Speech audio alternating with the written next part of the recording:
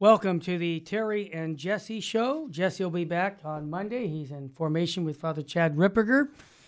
And I've got a special guest today coming on, Dr. French, who's going to be speaking about the Shroud of Turin. Is it real? Well, you're going to like what he has to say.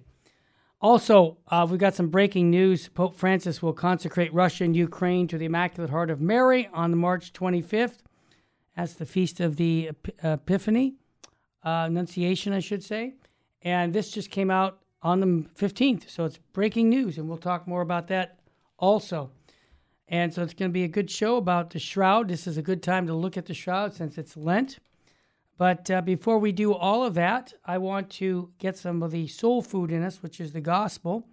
And we do this because even if you can't make daily Mass, we want you to get to read the daily readings of the Mass, because that's soul food. So our reading today is from the Gospel of Matthew, chapter 23, 1 through 12 verses. The theme was they preached, but they did not practice. We have anybody like that? It says, Jesus spoke to the crowd and to his disciples, saying, the scribes and the Pharisees have taken their seat on the chair of Moses. Therefore, do and observe all things, whatsoever they tell you, but do not follow their example. For they preach, but they do not practice. They tie up heavy burdens hard to carry and lay them on people's shoulders, but they will not lift a finger to move them. All their works are performed to be seen. They widen their phylacteries and lengthen their tassels. They love places of honor at banquets, seats of honor in synagogues, greetings in the marketplace, and the salutation, Rabbi. As for you, do not be called Rabbi. You have but one teacher, and you are all brothers. Call no one on your earth your father. You have but one Father in heaven. Do not be called Master. You have but one Master, the Christ. The greatest among you must be your servant. Whoever exalts himself will be humbled, but whoever humbles himself will be exalted. The Gospel of the Lord. Praise to you, Lord Jesus Christ. Well, this reading, I think, is a very appropriate for us in our church today because, unfortunately, people of authority, I got some authority. I'm the head of a lay apostolate for 42 years. The Bible talks about much is expected from a teacher than a non-teacher. Well, we have people in the church today who should be living a more exemplary life, what's called a sexual scandal in the Catholic Church. Many priests, bishops, and cardinals have gone down because they were living a double life. Well, this gospel talks about that. And in my own lifetime, we had several auxiliary bishops in my region who died of AIDS, who went off and broke their vows, went out and got married or had relations with another woman while they were the bishop. And that shouldn't scandal us to a point where we lose our faith. And I'll tell you why. Because this is going to happen. But our faith is not in men who are bishops, even the Pope. He's not our it's in Jesus Christ. I have this crucifix in my office. Why? Right here? Because this is who we worship. And we got to remember that he is the one we worship, not men. So when you have scandals at your parish, we make reparation for them, but we don't leave the church because of leaders who are not leading properly because they're scandalous in their teachings, or even non-teachings too. That can be a scandal. So keep that in mind about scandal. You'll always have scandal in the church, but keep your eyes on Jesus Christ. If there's anything I've learned from 42 years of being in the apostolate, I could tell you from cardinals that I've met, don't need to name names, they've totally disappointed me as leaders in our church because I see what they're teaching. But I always say, well, I need to pray for them.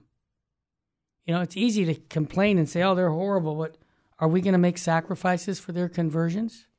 Because these are men that are in key positions in the church. I'll never forget years ago when I was a young man in my 20s, I went to a conference and Father Vincent Michelli, an old Jesuit priest, wrote a book, Women, Priests, and Other Fantasies. And the book had a cover of a devil ordaining a woman. And I was at this conference, and the director of religious ed in the Los Angeles Diocese, a nun who's now promoting homosexuality, just by I mentioned that, she threw me out of the conference, said, get your stuff out of here. This is not right. We cannot be promoting what you're doing. And I remember as a 20-some-year-old going, wow, why is she upset? I'm only showing what the church teaches. Well, it took years for me to gather to pray for her. Because at first I wasn't going to pray for her. I said, she's wicked. She doesn't want the truth to be told. Because I was too young. So now I want to share as an old man at age 65. Man, we pray for, I've been thrown out of so many churches over the years for teaching orthodoxy. Now we pray and we make sacrifices for those people who are off-centered. So keep that in mind from this scripture verse. All right, let's bring the smartest guy into the room, which is Archbishop Fulton J. Sheen. And full Sheen ahead. And all you people, tell your friends about our YouTube channel. We got a YouTube channel with Fulton Sheen. You can promote that and get all kinds of quotes from him. Also, support the show by going to catholicrc.org and get a lot of those downloads that we offer.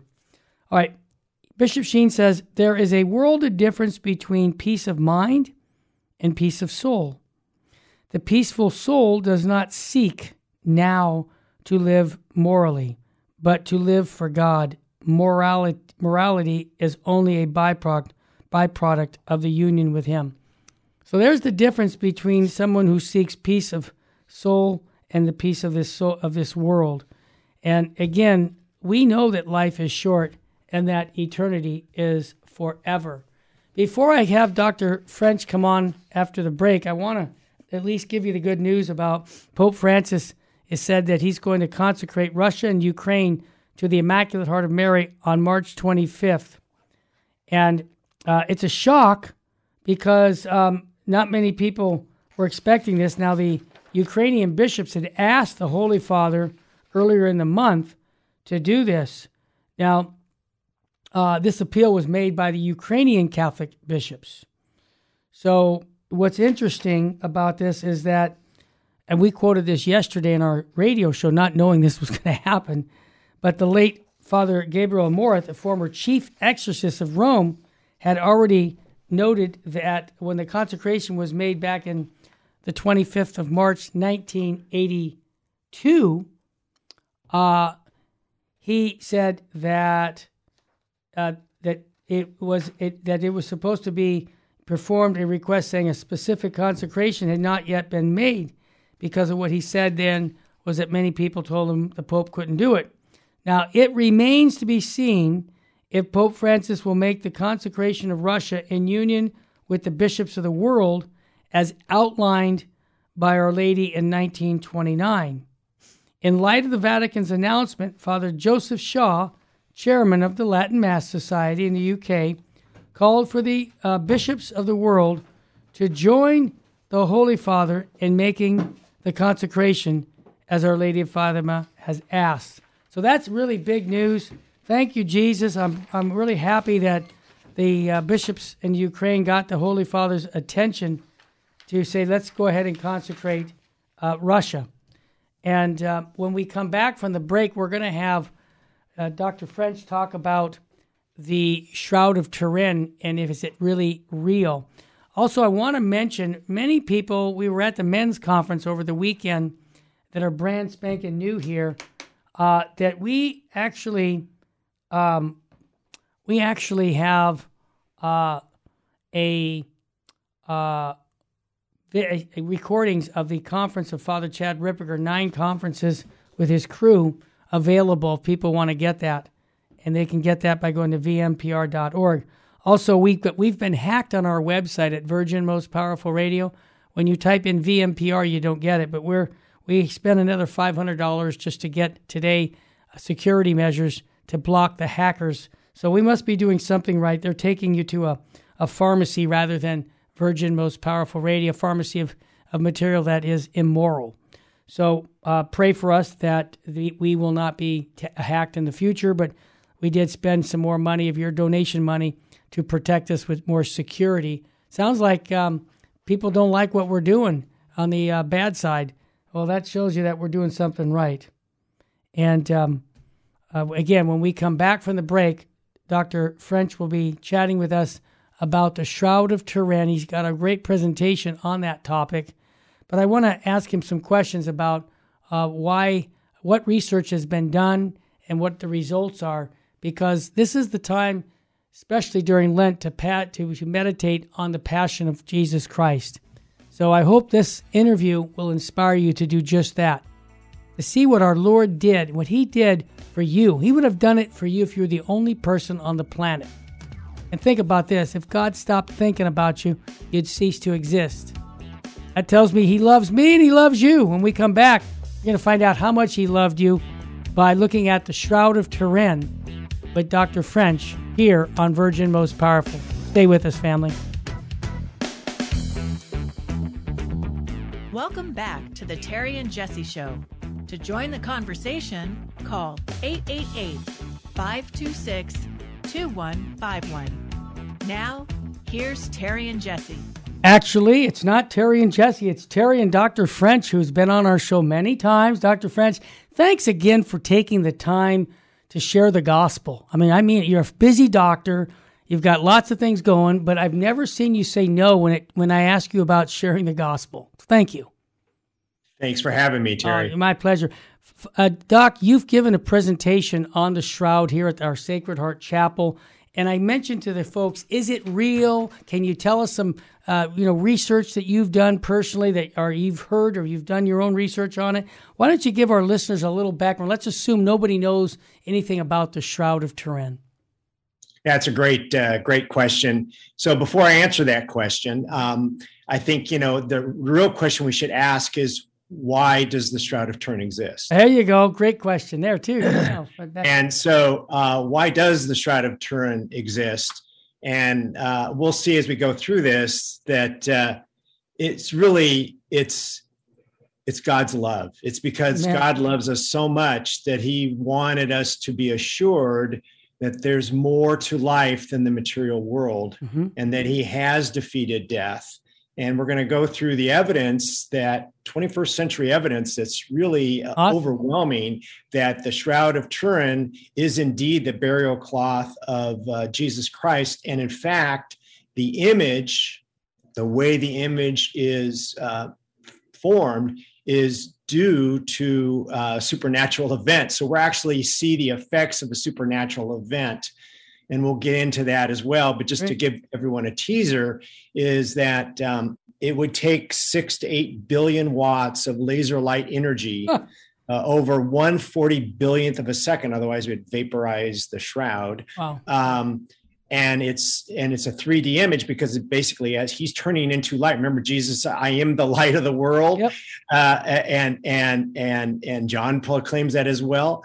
Well, it's in fact literally true. He is the light of the world. Not only truth, but he is the supernatural author of life for us. And that's really what the Shroud of Turin, and that's why it exists. And just like you said, Satan's been after your show. Satan has been after the Shroud of Turin. Yeah. It has been in 3 fires, 2 horrendous fires, one in 1532. And we'll get into why that's key to why it dates to the 1988 carbon-14 dating, dates it back to the Middle Ages.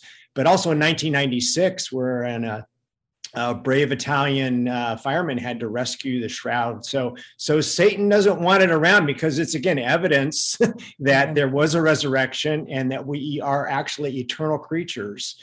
Same with the 21st century Eucharistic miracles. And that's the other reason it's around, is the Shroud of Turin is linked to the 21st century Eucharistic miracles, which also show that we have an eternal soul and an eternal body. So, well, time out. You just teased me on that, and I know what you're going to say, but I don't think our listeners realize the connection.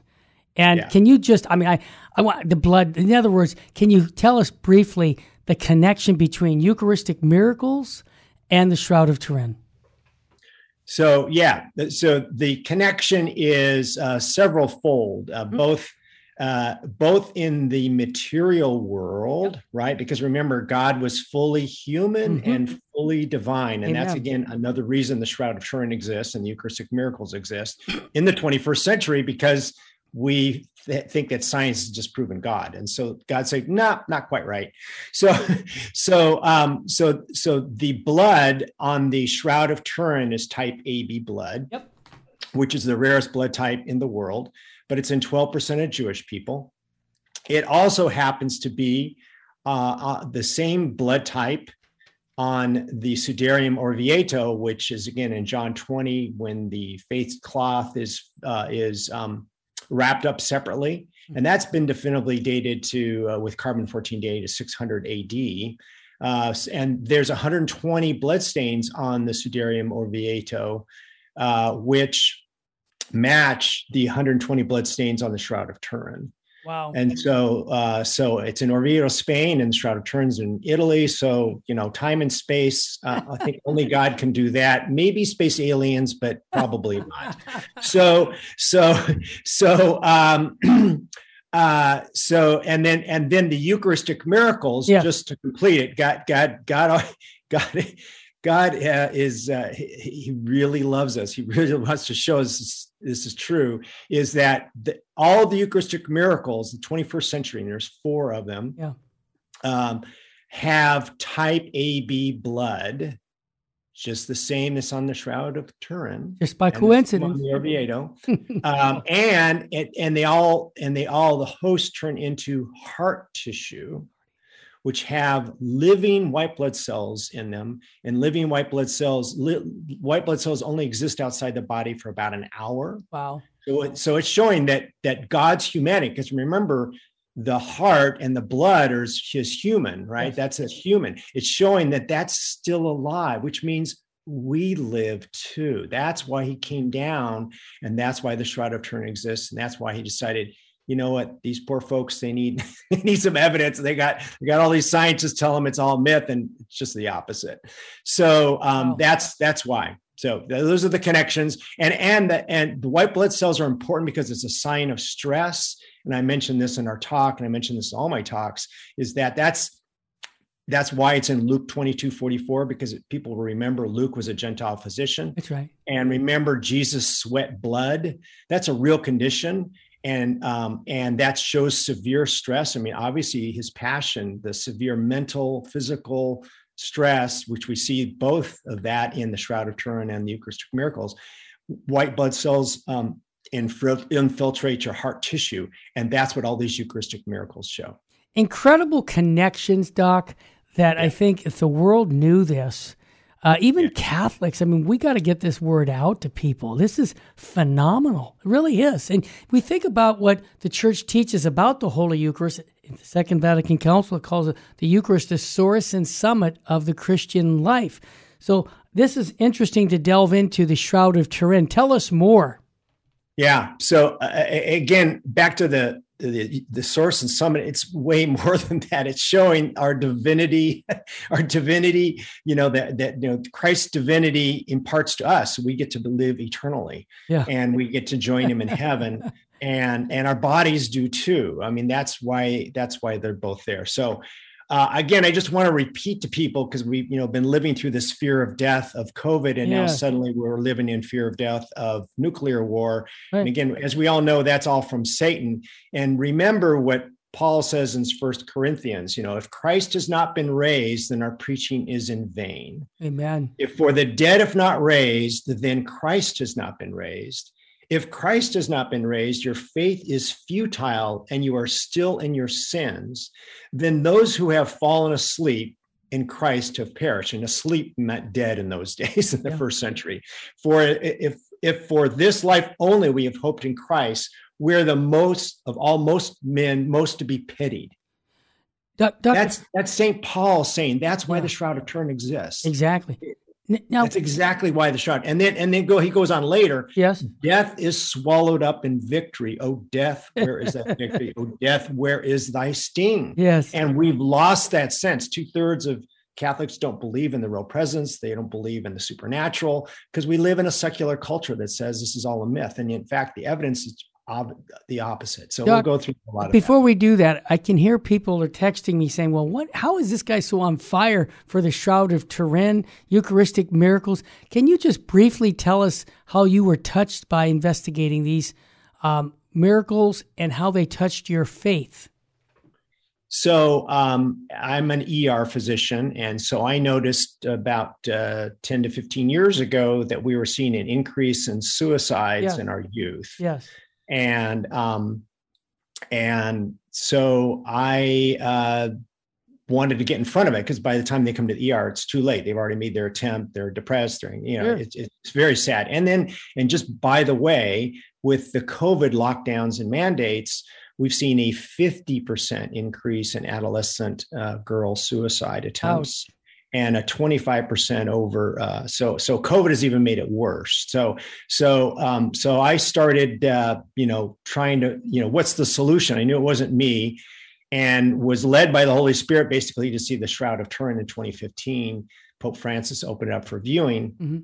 And when you go see the Shroud of Turin in person, yes. And again, as an ER doctor who's seen traumatized patients, I'm going, wait a minute, all this materials I gotten from the Vatican and from this Catholic pilgrimage is like, this could be medieval forgery. I'm going, are you kidding me? There's no question. And again, with the 1978 Shroud of Turin research project that was conducted, they had multiple forensic scientists look at it. The LA County coroner looked at it, and they all go, I agree. Oh yeah, this is the image of a Jewish man crucified, just like this described in the Bible, in a state of rigor mortis. Wow. Remember, no, he will not be corrupt. So every doctor is seen as like, yeah, I'm convinced. So then 2 days later, I saw the Eucharistic miracle Lanciano, Italy, which again in 750 AD, that also had a heart tissue and the wine turned into blood. Of course, that wasn't analyzed fully until the 20th century, because in 1971 and then again in 1981 it's looked at,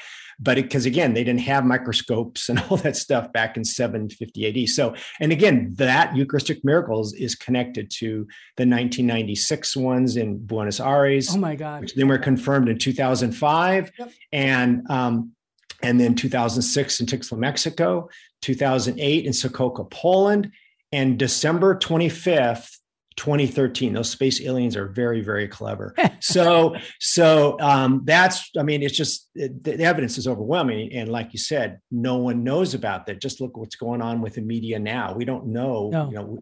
Truth is not out there. We don't have truth in science anymore. We don't have truth in anything anymore. No. So it's really hard to get the word out, but yeah. This needs to get out.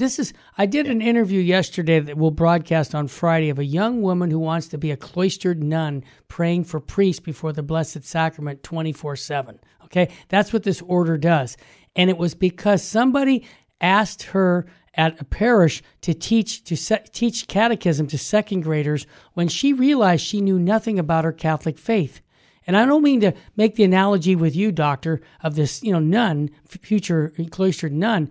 But you see, what you're doing is opening people's minds to say, wait a minute, what do I believe about the Holy Eucharist? What do I believe about Jesus Christ?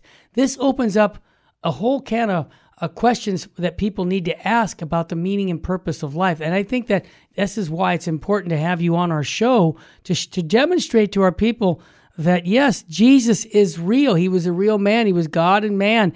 And that this is evidence of who he was, and that he loves us so much that if you were the only person on the planet, he would die on the cross for you, and that if he stopped thinking about you, you would cease to exist. So, Doc, your little testimony of how it got you fired up, you're just passing this on to other people, and I thank you for that. When we come back, I want to delve deeper into the connections of the Shroud of Turin and our beliefs about who Jesus Christ was. You're listening to the Terry and Jesse Show. I like to say I'm too blessed to be stressed.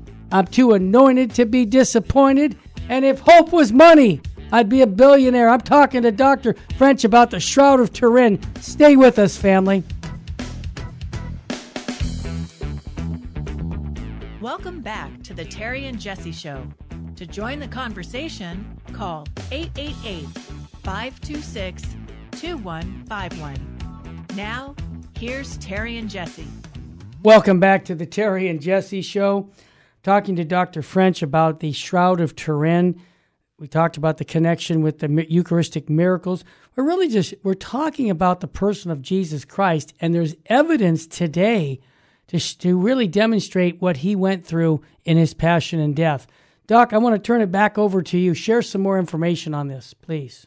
Sure. So first I want to say that, the Holy Spirit has a sense of humor. He has us here. Definitely picks people that are clueless like myself but leads you, because again, this is really all through the Holy Spirit. And what happened is I got led to Father Robert Spitzer. All this materials I'm speaking to you about and these issues that we're facing today, Father Spitzer at his Magis Center, a website, and Credible Catholic are resources for children. And we're trying to get the truth out to as many people as we can. We even have it out in Ireland. We have the whole country of Ireland learning this. Wow. We have over 90 dioceses that have adopted these programs because, again, as you mentioned earlier, this hasn't been taught to people for 60 years. Yeah. So we're reintroducing that, and it's that's how the Holy Spirit works. So that's the work of the Holy Spirit. So the evidence is very overwhelming, but I think the first thing we have to do is dispel this 1988 carbon-14 dating, because that's an impediment for people. Yeah. And so I just want to give a brief update of why it's inaccurate. So the Shroud of Turin is a linen burial cloth, and that's what they used to bury people in the first century. In linen, which is made out of flax. They didn't have cotton in the first century Judea, and they didn't have it really until about year 800, and didn't make it to Europe until about the year 1000, and wasn't widely used. So all the burial cloths are in linen. In fact, Queen Cleopatra is in a linen garment, a burial cloth. And remember, Joseph of Arimathea, the quality of the linen garment at the Shroud of Turin is higher than that of Queen Cleopatra. So that, again, back to that whole issue about Joseph of Arimathea. So he really did donate his burial cloth and cave. So and it's a unique first century Syrian herringbone weave that only occurred in Syria, which was Palestine basically. So that's important. So just to give you a little bit of history, what happened is the Shroud of Turin was really since 500 displayed everywhere. It actually ended up in Constantinople, went from Edessa, which was Greece in those time, and into now Turkey. Went from there to Constantinople.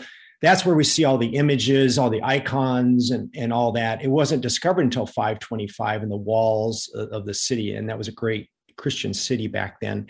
And the emperor, one of the emperors, then stole it from Edessa because they needed it. And so they had all these displays. They'd have all these displays. And so when you go back and look at the iconography, the mosaics, and all that, after year 525. So there's mosaics and coins and all that from the year 600, 700, 800, and they all show what we see on the Shroud of Turin.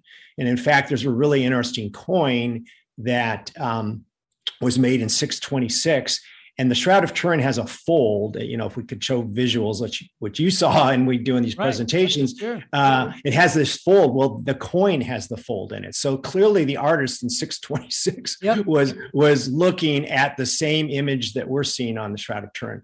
So it was paraded around, and I won't go into the history of how it ended up getting to Turin, but it was stolen from Constantinople in 1204 in the Fourth Crusade, when the Knights Templar sacked Constantinople, and they took the Shroud of Turin. And so what happened is it eventually ends up in Turin, but before it gets there in 1532, there's the fire of Chambray. And the fire of Chambray, I remember I mentioned there were two really bad fires. Fire of Chambray was so hot that it melted the silver box that the Shroud of Turin was kept in those days. From about the year 500, it was kept in the kind of silver box, folded up, and it, because it's 14 feet by 3.5 feet long, because Jesus, the image of Jesus is about 5'10" to 6 foot, so he would have stood out in those days. That was not the average height back in the first century, and so huge fire. And all, but miraculously, the image didn't burn. But that's why you see those burn marks on the side. Well, silver melts at 1,700 degrees Fahrenheit, and the Shroud of Turin did not go up in flames. And then one of the things that proves that it's not a scorch or a paint is that they doused it with tons of water, because that's what we put out fires with. Well, when you douse a painting, like you take the Mona Lisa and douse it with water, the image will move. This image didn't move. So it turns out, like, what we found out in the 21st century is it's on the upper 6 microns, which is the width of a human hair. Wow. This image is on the width of a human hair. It's a 3D perfect image, because every point in the body is creating. That's what really transfiguration. We just read about the transfiguration. The reason his clothes shine and his face shines is the light energy is emanating from Jesus, not the other way around, showing his divinity. That's what the transfiguration. Transfiguration is really a precursor of the shroud. It's basically telling us you're going to have a shroud, and a Shroud of Turin. And so that's why it's in the Bible. So pure light energy, as I said before, takes 6 to 8 billion watts over 1/40 billionth of a second from every point in the body. It's a 3D image. So they, in 1978, so back to history. In 1898, they decided to take a photograph. Secundo Pia, which means second son, took a picture of the Shroud of Turin, first ever photograph, because that's when photography was around. And the image is what we see today. The negative image is what we see today. It's a positive image because it was a real person, a real, both fully divine and fully human, but you can only see the human part, right? So they took this picture, and everyone is like scandalized by this. So 30 years later, the ads is a fake, it's a forgery. In 1931, they took another photograph and found the same thing, and that's when people started to say, "Wait a minute, maybe there's something going on here." Really. And that's what led to the 1978 Shroud of Turin research project, which involved scientists from all over America, top-notch scientists from the Jet Propulsion Lab, from the Air Force Academy, botanists, just all sorts of scientists. They collected all this evidence that we won't have time to go through all of it, but a lot of it. Well, they took samples of the shroud. Mm-hmm. And then kept them. Well, everyone was so convinced that they just convinced Pope John Paul II to go ahead and allow a carbon-14 dating test to be done, which again was reasonable. But again, this shroud has been displayed for 2,000 years, so it's gonna have carbon-14 deposited from every age. But the real issue is in the 1932 fire. Well. So 1532 fire. So they took samples, and lo and behold, they found that it dated to the Middle Ages. Well, everyone was devastated, and it took really until the 21st century, it was really around 2001, 2005, when they started looking at, wait a minute, where they took this sample was on the outside of the cloth. The Shroud of Turin research project was going to take it in 6 different areas. Instead, the Italian scientists took it in this area that was involved in the fire. And they realized that it just looked like a little different weave. It was actually a nurse that kind of saw, kept looking at a computer screen and said, wait, it's slightly different. This first century herringbone is slightly different. Well, then they discovered writings from the Poor Clare nuns who lived in Chambray, and they described how they repaired the Shroud of Turin. And so when they looked at the fibers again, they found cotton in the sample that they took in 1988. When they went back and looked at the ones from 1978 from the different areas, didn't have any cotton. Again, remember, it's a linen garment made out of flax. There was no cotton in the first century. So basically, that's why it dates to 1988, to the Middle Ages of the 1988 carbon-14 dating, because it has cotton in it, and it's a linen garment. It's a flax garment. So yeah, the repair you can date to the Middle Ages. That's accurate. Doc, isn't there a connection also to the Holy Land? The type of seeds that are in the Holy Land are somehow on the shroud, showing that was in the Holy Land? Right. So what are all the different evidences? So we're just kind of going to go through by category. Sure. So there's forensic evidence. Mm-hmm. There are newer 21st century testing that can date it back to the time of Jesus. They then, in the 1978 project, they brought this a famous botanist, Max Fry, who's kind of like CSI for Europe. Right. And he also moonlit as a maintenance guy. And so he vacuumed the shroud. No, he vacuumed the shroud to look for pollen sample, because that's what his job was. Yeah. Is he would, and so he matched the pollen samples to everywhere. He matched it to Constantinople, from Chambray, France, to Turin, where it's been. But he couldn't find where the pollen in the crown of thorns area came from.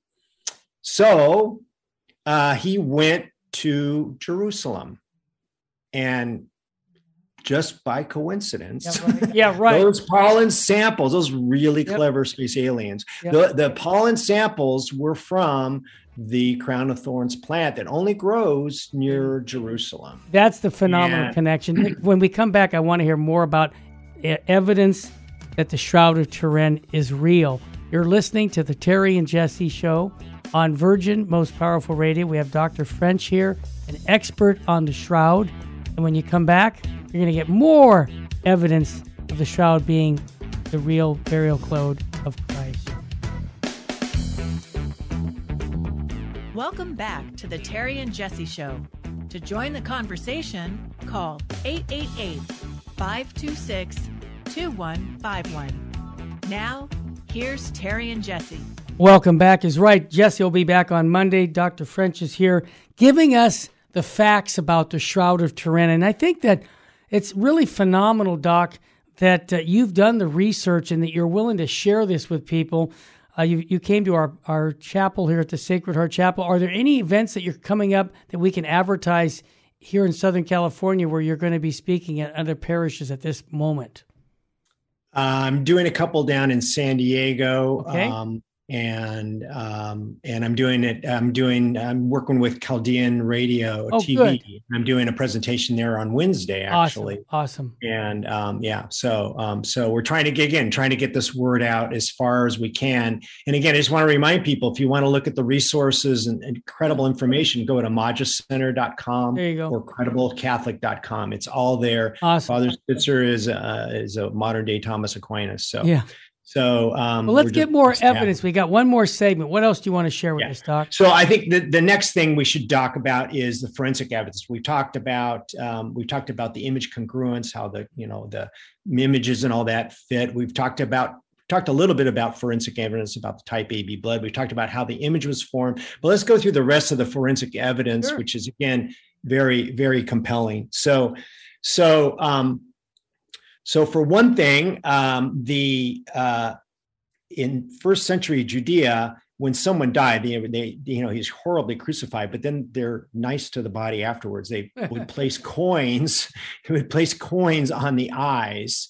Well, when you do deep thermal imaging and ultraviolet, when you do all this fancy scientific work, you can see deep to the image. Again, remember, it's only on the upper 6 microns in width of a human hair, deep to that image, because Jesus turning into light energy as he's resurrecting.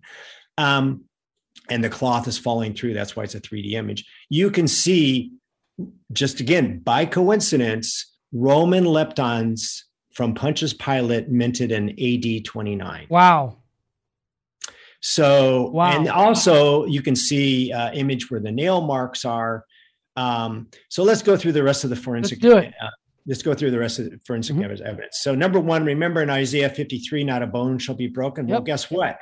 There aren't any bones broken in this. The forensic evidence shows there's no broken bones. However, there's cartilage bone broken. Yeah, most of your nose, 90% of your nose is cartilage, the end part. The first part closest to your eyes is bone, and that's not broken, but there is cartilage bone because, again, there's severe trauma. Remember all those gospel accounts, recall how many times he was hit. And so he's got swelling around the eyes. He was hit pretty hard many times, suffered greatly, and but no broken bones. So, and then remember on all the images you see, because again, remember a lot of the early images they didn't know that the nails were in the wrist, because in first century Judea, they didn't have a word for wrist. They just called it the hand. Well, if you put a nail through the hand, it won't support the weight. There's been many experiments done that. But also what's compelling shows that it really was in a live person through the wrist, right at the juncture of the wrist and the hand, is that there's 4 fingers. And when you look at the 4 fingers on the image, or the icons that now, or the paintings now that show it, and the images, there's only 4 fingers. Well, it turns out that when you analyze the image itself, it's the bones you're seeing. It's a 3D image. You're seeing the bones. But it's 4 fingers because when you drive a nail through the wrist, it goes through the median nerve, and that forces your thumb to curl over. And so there's even paintings. So there's a 11th century Hungarian Prey Codex that shows that herringbone, that first century herringbone weave, and it shows the 4 fingers. So again, this shroud has been around since after Christ died. So that's fascinating. The other thing, we've talked about the type AB blood, but also what's really important to recognize is that all the gospel accounts with the scourging, that's why they're in there, is that they you can match, when you take the image and you match it to a Roman flagrum, which is what they would whip people with. And it had either metal at the ends, dumbbell-shaped metal, or pieces of bone that would rip and tear the flesh. It's just horrible. Well, he has over 100, some say 120 scourge marks. And if you take a Roman flagrum and put it there, you can match it. Wow. Just like the Roman pilum, which is the Roman lance, and that's on the right side of the image. And that's where the water and blood, and the divine mercy.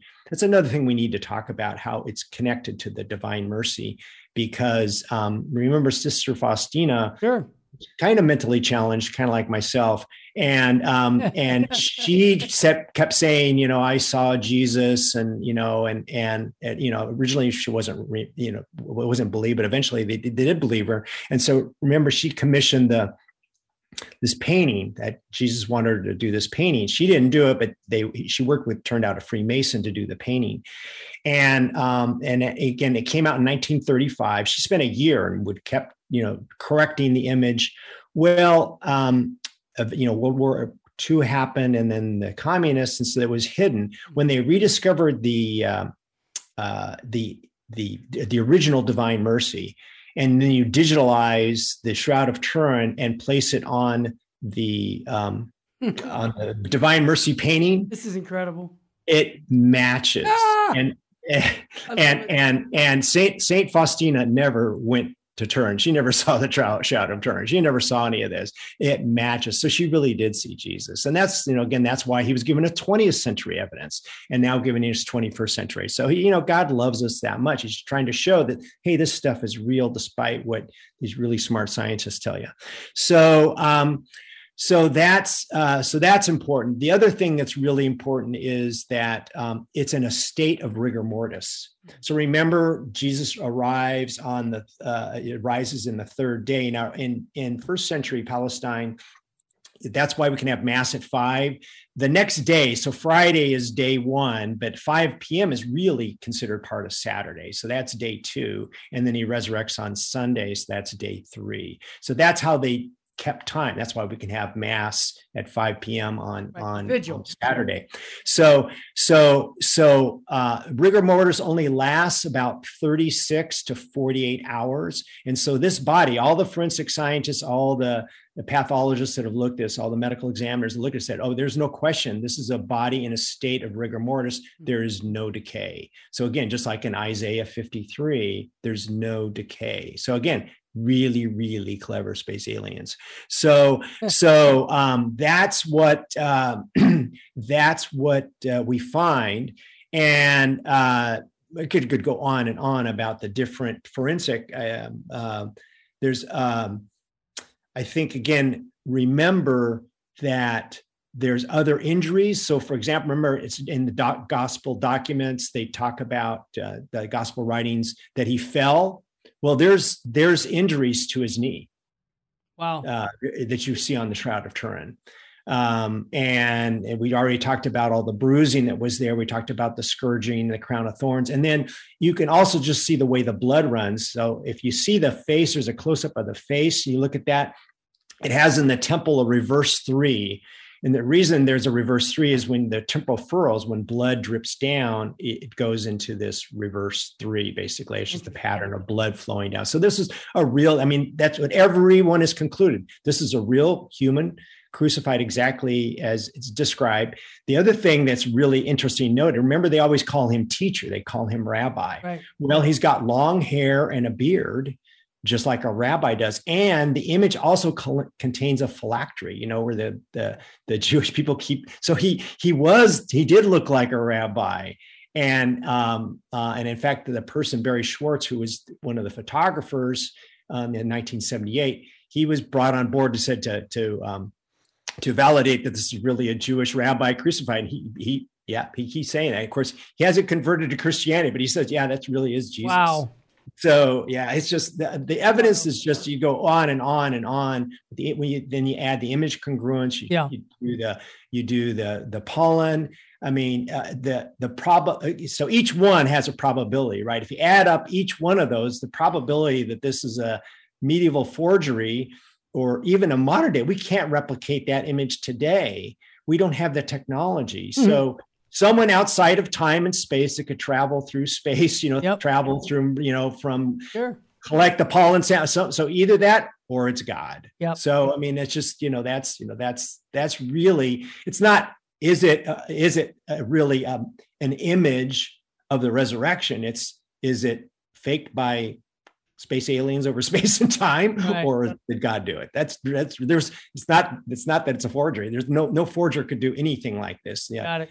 How the image is created with the nuclear image. So again, it's just, it's overwhelming. Now, Doc, dynamiccatholic.org, is that the website people can get more information on this? No, there's two websites. Actually, there are actually 3 websites that we now have. Okay, good. Let's hear Father Spitzer. So there is magiscenter.com, mm-hmm, and Credible Catholic.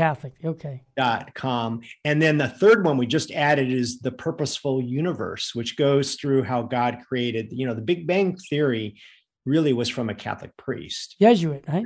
The Big Bang Theory shows that the life, that the universe had a beginning. Mm-hmm.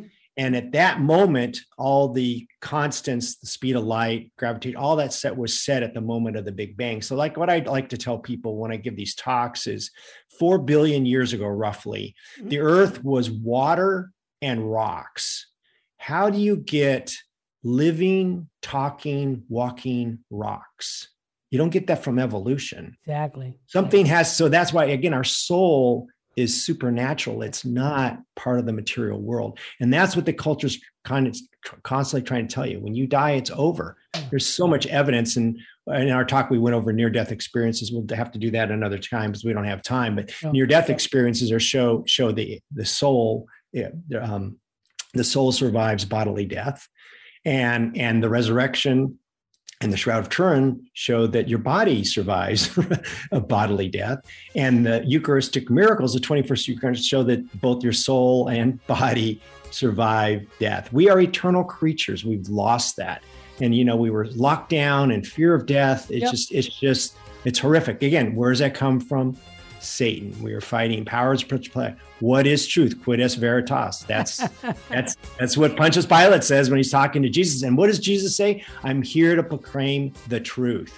Wow. That's why he's here. That's why the Shroud of Turin exists. Dr. French, my phone's burning up with questions about your presentation, and I want to remind people that you did do one here. We recorded it. I guess we're going to try and make it available on our website.